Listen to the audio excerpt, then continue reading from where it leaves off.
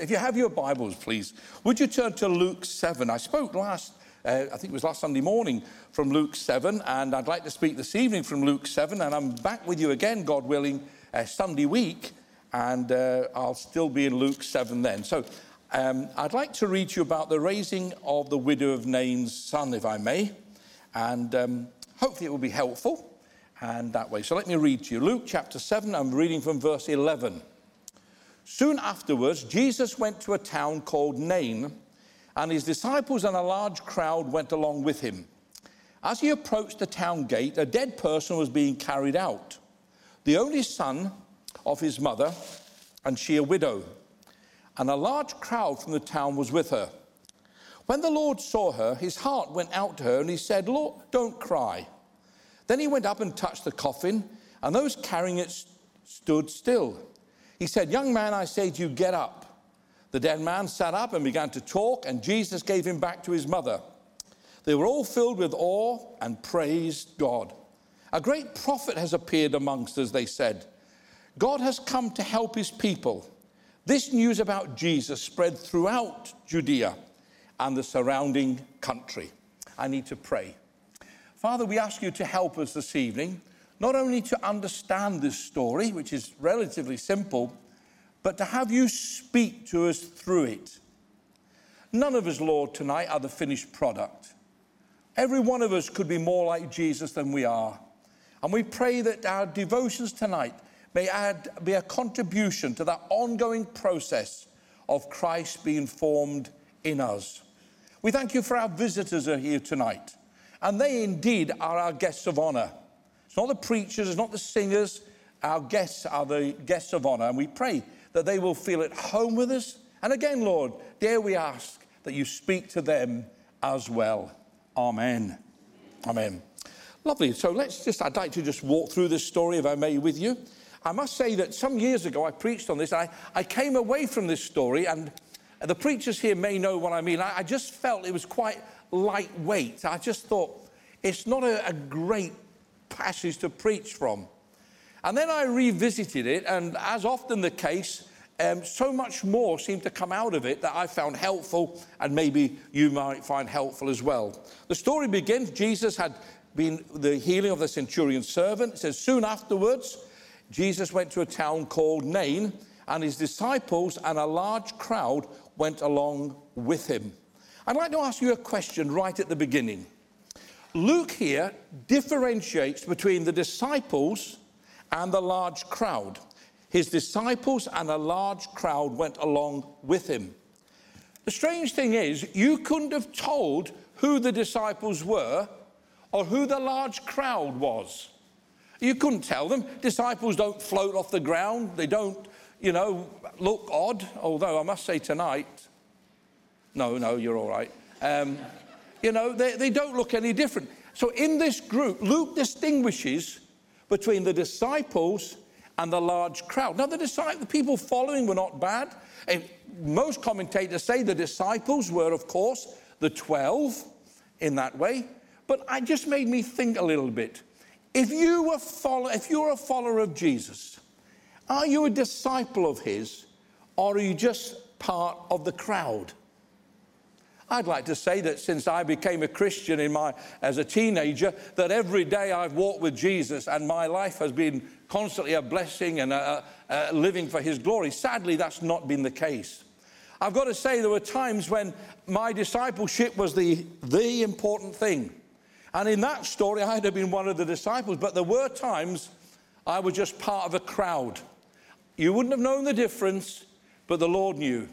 I followed him, I was part of the crowd, but I couldn't really have called myself a disciple at that time. And I'd like to, right at the very beginning, bring a challenge of me, first of all, to every Christian here. Are you a disciple, or are you just part of the crowd? Now, the answer is very simple. The answer isn't through the laying on of hands. The answer isn't through anything else. It really is a decision from you and me that from now on we are going to follow Christ as disciples and not part of the crowd. What is your level of discipleship? May I say that whatever it is, please, let's all not be part of the crowd, but let's really be disciples of the Lord Jesus. And a large crowd went along with him. As he approached the town gate, a dead person was being carried out, the only son of his mother, and she a widow, and a large crowd from the town was with her. So we have two large crowds. We have a large crowd, as Luke tells us, following Jesus. He always had a crowd. People followed him for all sorts of reasons. They followed him because he fed them with fish and loaves. He followed them because he taught them. They followed him for all sorts of reasons. And so here we have two large crowds coming. One is following Jesus. A large crowd went along with him, and a large crowd from the town was part of the funeral cortege. Again, what crowd would you be part of? Would you have been part of the crowd that were following Jesus? Would you think of yourself as a Christian? Would you be following the Prince of Life as they were, as they headed towards Nain? Or would you have been part of that crowd who came along, please, hearts right, seeking to comfort the widow, seeking to understand, being part of the culture and the tradition, to be part of that funeral? And I dare to say there are people here tonight who are not yet followers of Jesus. You say to me, Gordon, I've got to tell you now, I think I'm in the crowd following the hearse. I think I'm in the crowd following that. I don't think I'm a follower of Jesus. May I say that you can make a decision to do that. You can decide to leave the crowd that's following the hearse and join the crowd that's following Jesus. For me, that happened as a teenager, when I transferred my trust from myself and all the failure that involved and put my trust in Jesus Christ. I realized that Jesus Christ gave himself for me upon the cross. For years, I'd tried to be good and failed and failed and failed. Then it dawned on me, that's why he died. Because I couldn't ever reach an acceptable standard for God. And Jesus said, Gordon, you'll never do it. Let me do it for you. And he gave himself upon the cross. And it may be tonight that you're part of that crowd, following the hearse, not following the Prince of Life, but following, sadly, a victim of death. Consider that. A little later, I may come back to that point and ask you to make a response. So it's quite a scene, really. We have a crowd coming from over here, following Jesus. We have a crowd over here following the widow who had come and had lost her son. No sense of tension. There was nothing happened. There was no thought of anything else. There would just happen to be two crowds. One full of joy at following Jesus, another full of sadness at the bereavement. It's amazing how the scripture gives us so much information in a very short space of time. It says there, as he approached the town gate, a dead person was being carried out. And then it says, the only son of his mother, and she a widow. In those few lines, we see the tragedy of this situation. There's no one here who, if we had been part of this, would not have our thoughts gone out. We find that she was not only a widow, in other words, at some point, she had already visited the cemetery with her following her husband. As in the village, she would have been in the same cemetery. And now she was following the same cortege, this time with her son. And then the poignant word is, only son of her mother. This woman was bereft. This woman had nowhere to fall back on. When her husband died, she could take comfort from her son. I don't know the age of he was when her husband died, but he was there. And even a handshake or a squeeze of a hand from that little boy would have comforted her. Or he was a big lump. He could have been the breadwinner of the house, her protection, her provider. No insurance, no pensions, none of the things that we are aware of today. With the demise of this boy, her future plummeted. Oh, the crowd came out from the town. But I'd like to think they would have helped her. I hope they would, but she was the responsibility of family. Families looked after families. And now she had no one. And I think that's probably the key to this miracle, that very phrase, only son. But we'll look at that later. So as he approached the town gate, a dead person was being carried out, the only son of his mother, and she a widow. A large crowd from the town was with her. So what happens now? The two crowds meet. What's going to happen? As I say, there's no tension, there's no thought of anything else. And then Jesus speaks up. He says these words, "The Lord saw her, and his heart went out to her." Do you know, friends, this sounds almost so obvious that you'll think, why have we brought him all the way from Derby to say this? Jesus has a heart. Jesus cares. Jesus is aware of every situation you are in.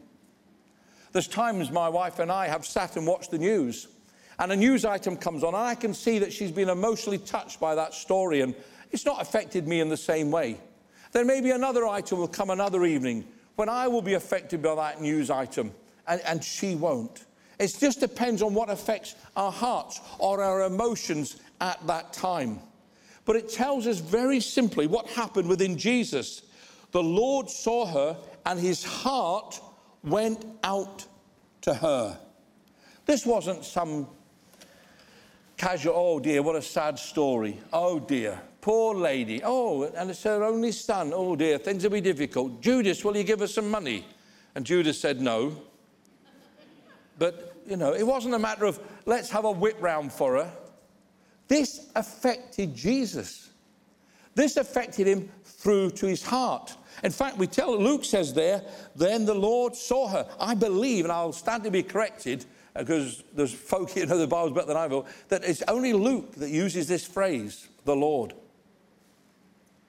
And he said, the Lord, which is important, saw her, and his heart went out to her. Luke reminds us that the one whose heart is being moved, the one whose heart is being touched with the situation is none other than the Lord.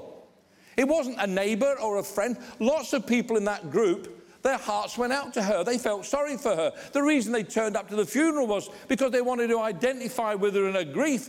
But this one was the one who had the name, the Lord. And so many times my heart's gone out to people, but I've not been able to do anything about it. But when the Lord turns up, he is always, if he wills, able to do something about it. And this meeting took place here. And it began with something happening within Christ. His heart went out to her. And he said, don't cry.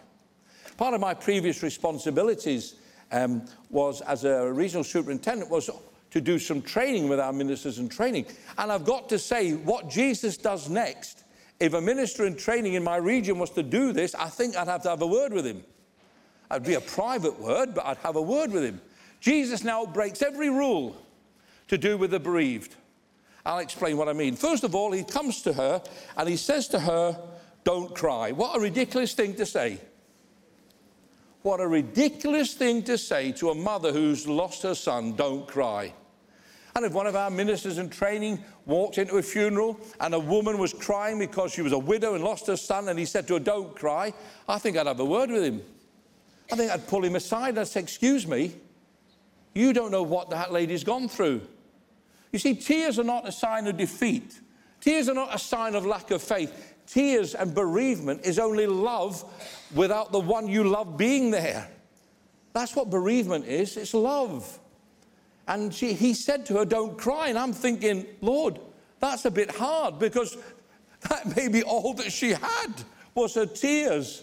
That was the only thing that would allow it to flow out. We know in the Revelation, when Christ returns and in heaven our tears will be wiped away. We know that. We know that. But at this moment, I think this woman had every right to cry.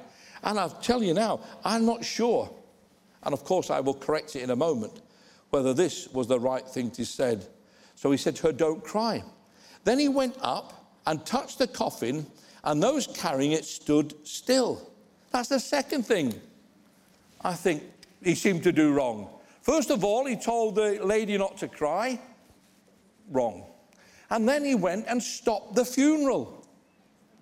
Now, I'm told, I did a little bit of reading around this, that the funerals would have been fairly quick. They would have been moving along a little bit. Now, let me tell you now, my family are Irish.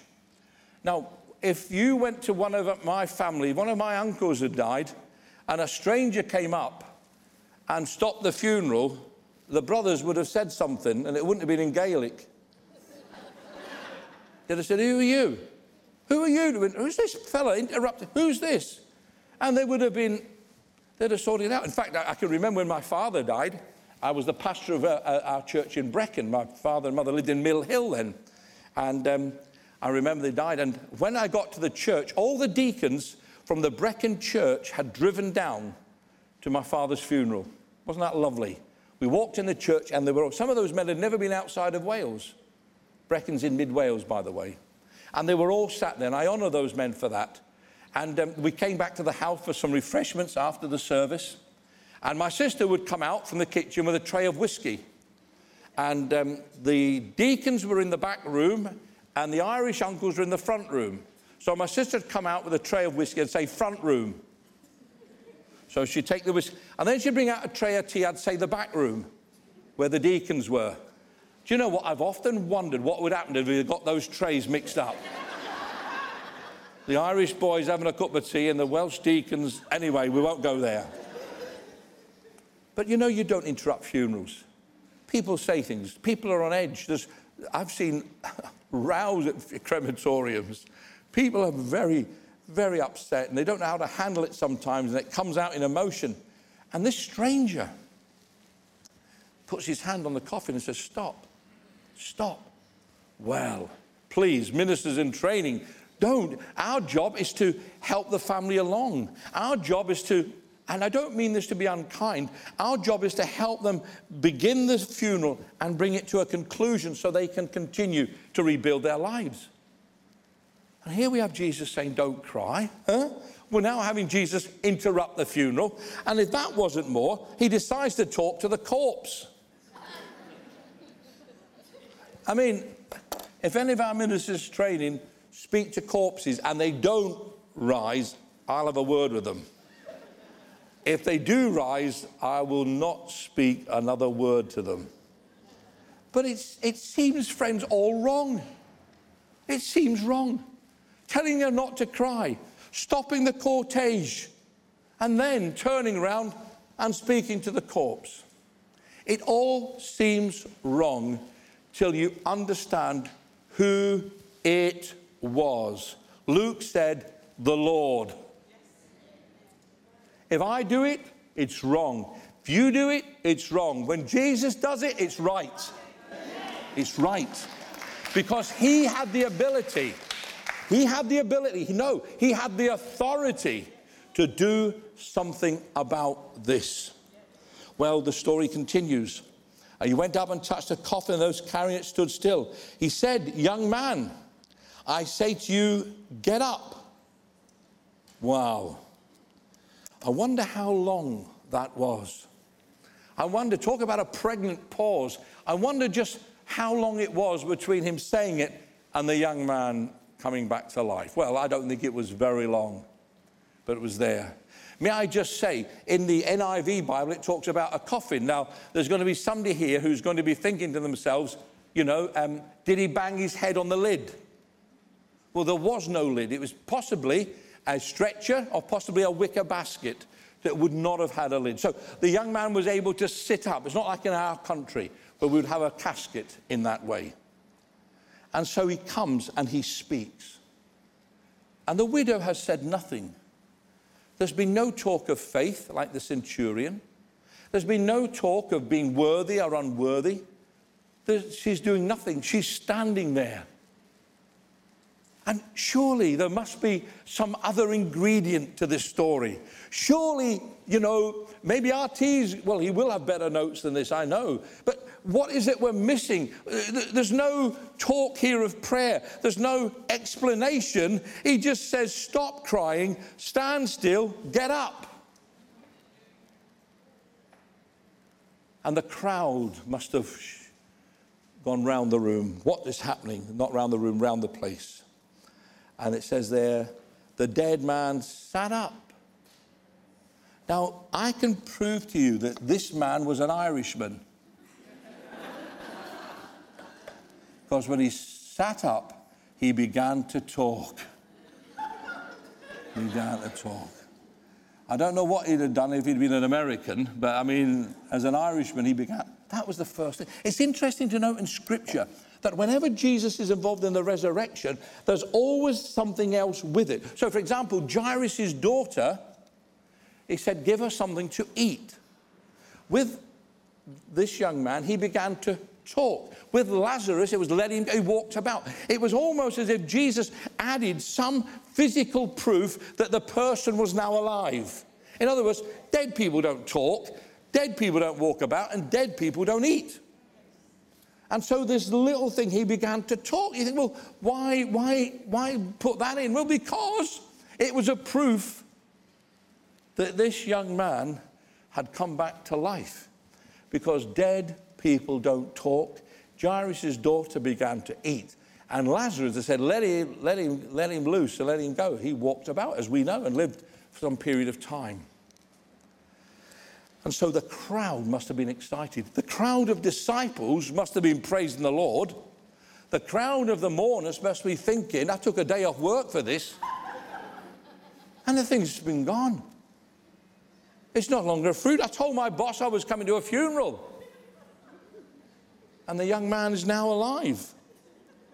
And the dead man, I said you'd get up, and the dead man sat up and began to talk.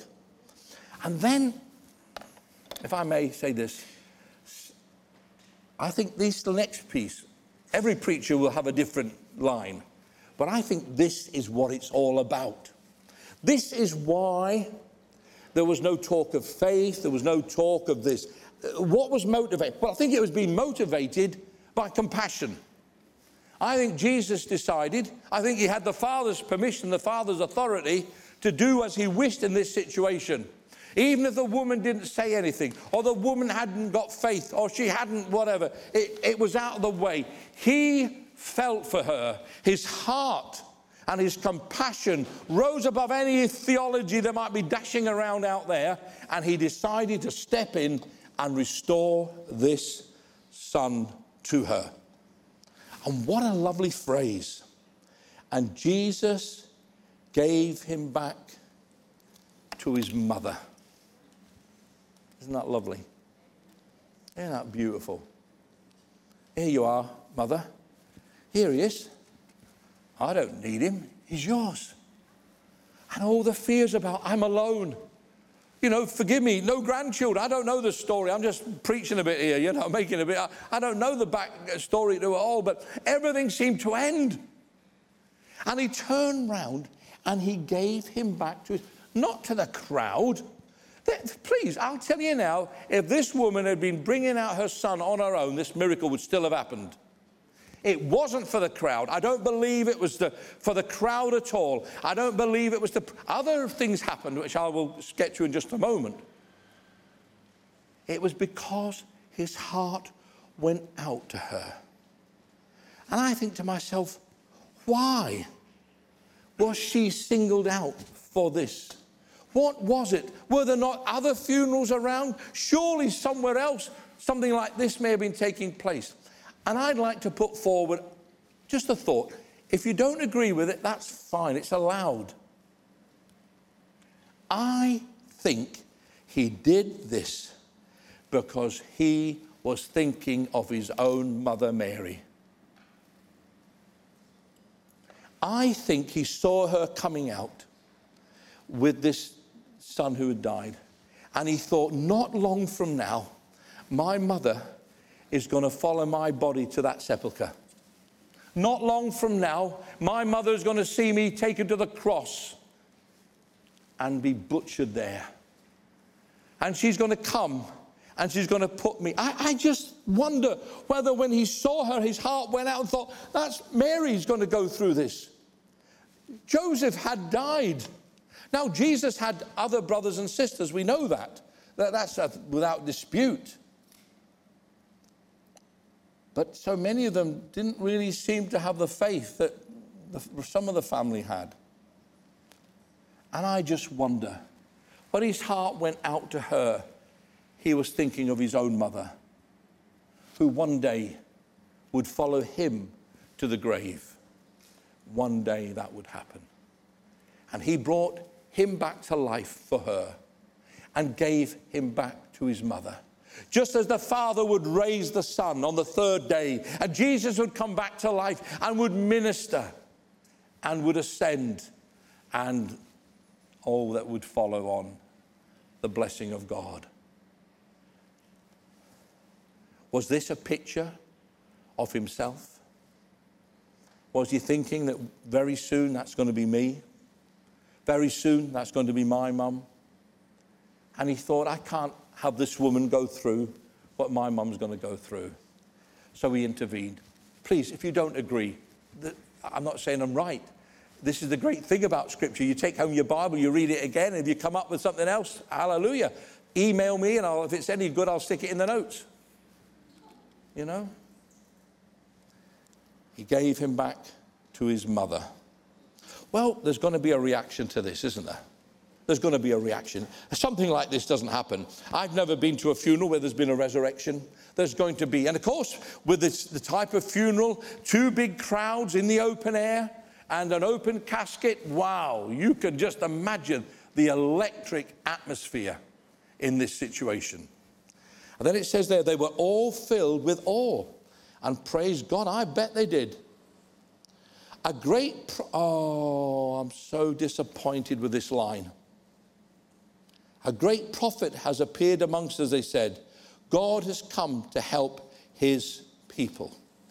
Now, friends, I've got to say, I'm not being critical, really. Well, I suppose I am, but not in a vindictive way. He says there, a great prophet has appeared amongst us.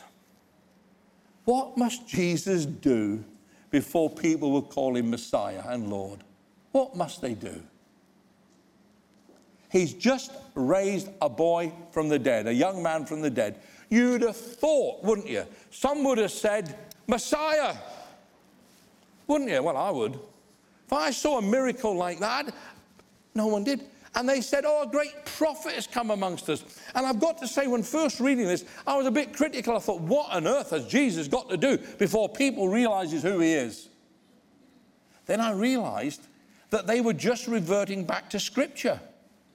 They saw this miracle and their brains started to think. And most of them would have been Jewish people. Of course, most of them would have been Jewish people. And they would have known their Old Testaments. And I think what happened is this. Their minds went back to when Elisha raised the boy, gave him back to his mother. You know, we have it in 2 Kings 4, Elijah, and 1 Kings 17, Elijah, and where boys were restored.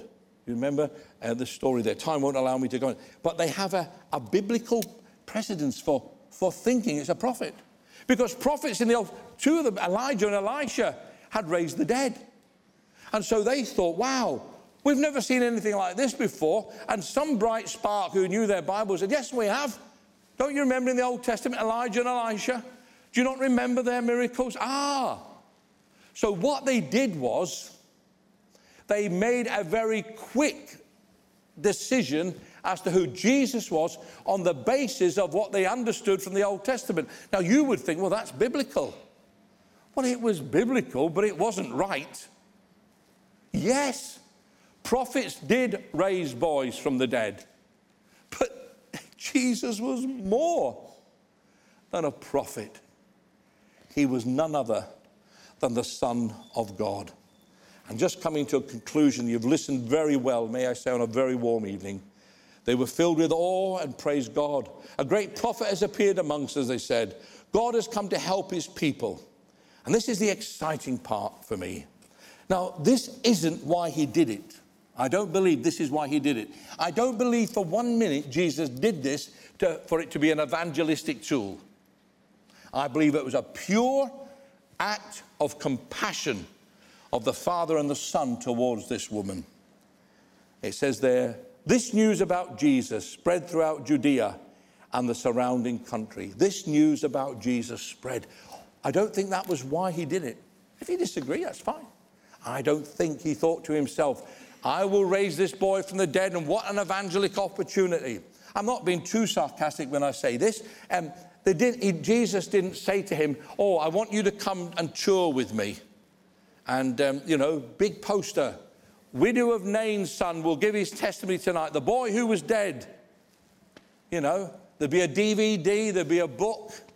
The God channel will rattle it out for months.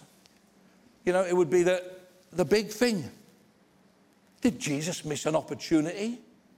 Surely he should have said to the woman, now let the boy travel with me because he is proof of who I am. No. He didn't do it for evangelism. He didn't do it for himself. He did it for his mum.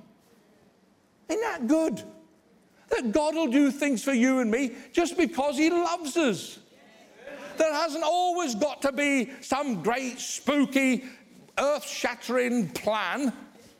He might just look at you and say, I'm going to help you. I remember when I'm reminiscing, that's a bad sign. You won't be home till about midnight now. I remember when I was pastoring the Brecon Church, I mentioned it earlier. I went to visit a man. It was a very small church, so this guy probably got visited nearly every day. There weren't that many in the church. I could give his name, but I won't because of his family. And this man suffered from depression. Now, I've been fed up a few times, but I've never been depressed. And I would go to visit his name. His name was John. That'll do. And I'd go quite regularly to visit John. And I've got to say that after a few months, it became quite routine. I was still a caring pastor, but, I would go in and chat to him. His family couldn't let him watch the news, because if he watched the news, he would cry about all the sad things, and he would be in a terrible... And one day, I went to visit him. And I go in, how are you? I think his name was Jack now. I'm sorry, it wasn't John, it was Jack. I'm remembering now. Jack. And I'm saying, how are you? And, I'm going through it all, and I'm doing my best, and I'm having a cup. I always remember they used to give me a cup of tea with a saucer because I was the pastor. I prefer a mug because you get more in it. But I always remember that. I got a tea in China there. Lovely family. And we're going through the prayer. Well, Jack, I've got to go now, so we'll have a little prayer. And we're praying, and I'm praying a very normal prayer. I'm not very spiritual, as you know. And when I started, he said, he called you pastor back then. He said, Pastor, God's just spoken to me. And I went, yes, that's nice. Almost thinking, what did he say? And he said, God's just said to me, Jack, you've had enough. And he was well there and then. And I could give you his surname. Was it my prayer? It certainly wasn't. Because I don't know if I had any faith. I'd been visiting. I thought, this guy, I don't know what more to say, Lord. I've asked you and asked you and asked you. And it was almost just out of the blue, as it were. He said, God's just spoken to me. And I wasn't disbelieving, but I thought, that's interesting, He said, God said to me, you've had enough, Jack. And he was better. Thank you, Lord. Yeah, let's give him a clap. Sort the theology out, couldn't do it. I didn't lay hands on him, though I don't know what was happening. I think it was a touch of the, quite simple. If I said random, there's nothing random with God. That's not the right word. My vocabulary is not good enough. God decides to do things because God decides to do them. It's called him being sovereign. It's his way of reminding us that he's on the throne and not you. You're supposed to be on the cross daily. Leave the throne to him. And this almost seemed a little bit, well, maybe, if I said a random act, that sounds wrong. There's nothing random, but an act of kindness. His compassion made him speak. And the boy sat up and he gave him back to his mother. No evangelistic tour, no DVDs, no books. No. Jesus didn't need that. His preaching drew crowds. Jesus never performed the miracle to draw a crowd. He only had to open his mouth and everybody wanted to listen to what he said. This was a gift to this woman from the Lord Jesus Christ. And maybe he was thinking about his own mum. Of course, the story breaks down a little bit with regards to Jesus. Of course, Jesus was not, this son was given back to his mother. Jesus wasn't given back to his mother strictly. She saw him rise, of course, but he was given back to his Father when he ascended. And he's at the right hand of the Father, ever living to make intercession for us. What's Jesus doing today? He's not watching songs of praise, whenever that's on. He's praying for us. What's he saying? I don't know if he's saying anything. I think he's standing in the Father's presence, and the Father looks at his hands, and the Father looks at his feet, and the Father looks at the thorn marks and says, yes, that's enough, my son. So this boy was given back to his mother. Jesus was given back to his Father.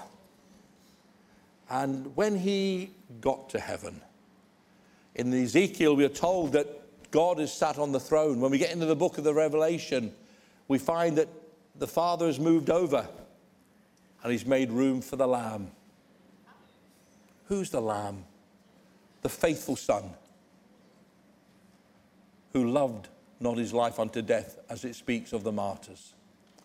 Friends, if you're not a Christian tonight, may I assure you of this first of all, that God loves you. May I also assure you of this, that he has a better way for you to live, and that is as a disciple of his Son. And are you perfect? Of course you're not. And God knows that you're not perfect. That's why he allowed his Son to die in your place, that you might put your trust in him. And I would like to do something, and I'm going to tell you what I'm going to do, out of courtesy to you. I'm going to ask us to close our eyes in just a moment.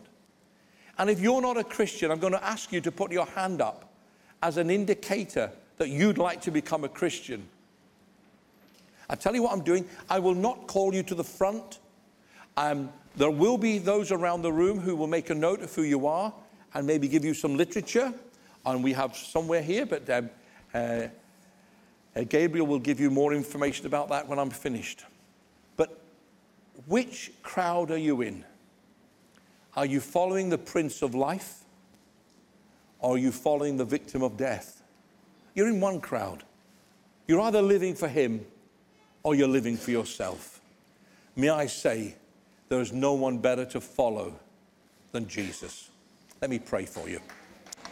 Father, thank you.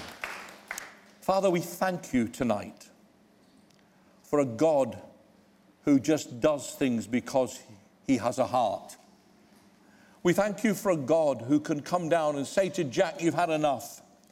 Can say to the boy, rise up, and he does and gives him back to his mother.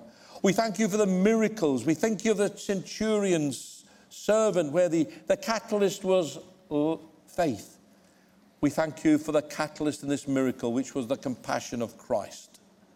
The day, Lord, we can understand what you do, we've lost the mystery of your sovereignty. But Lord, there are folk in this room tonight who need to know you. They're not worse than I am. They're not better than I am. They're just in need of forgiveness. They're in need of understanding that their eternal destiny does lie in their hands because God has made a way for them, a way to come to faith and to find peace with God through Jesus Christ.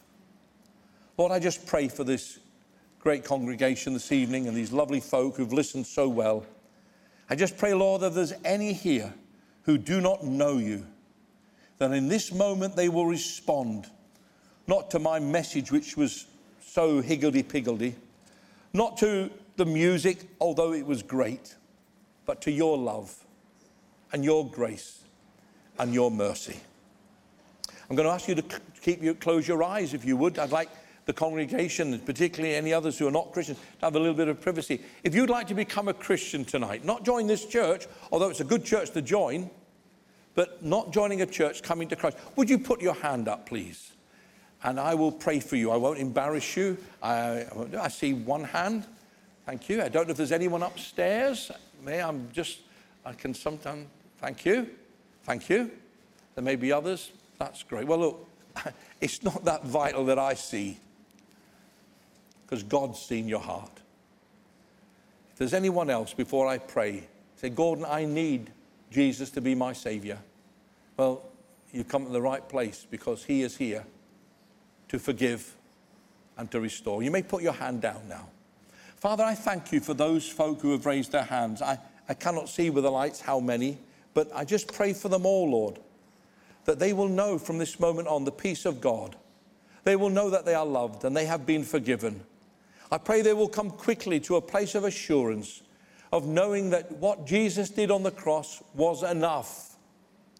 They need do nothing else but trust in him. Amen. Amen.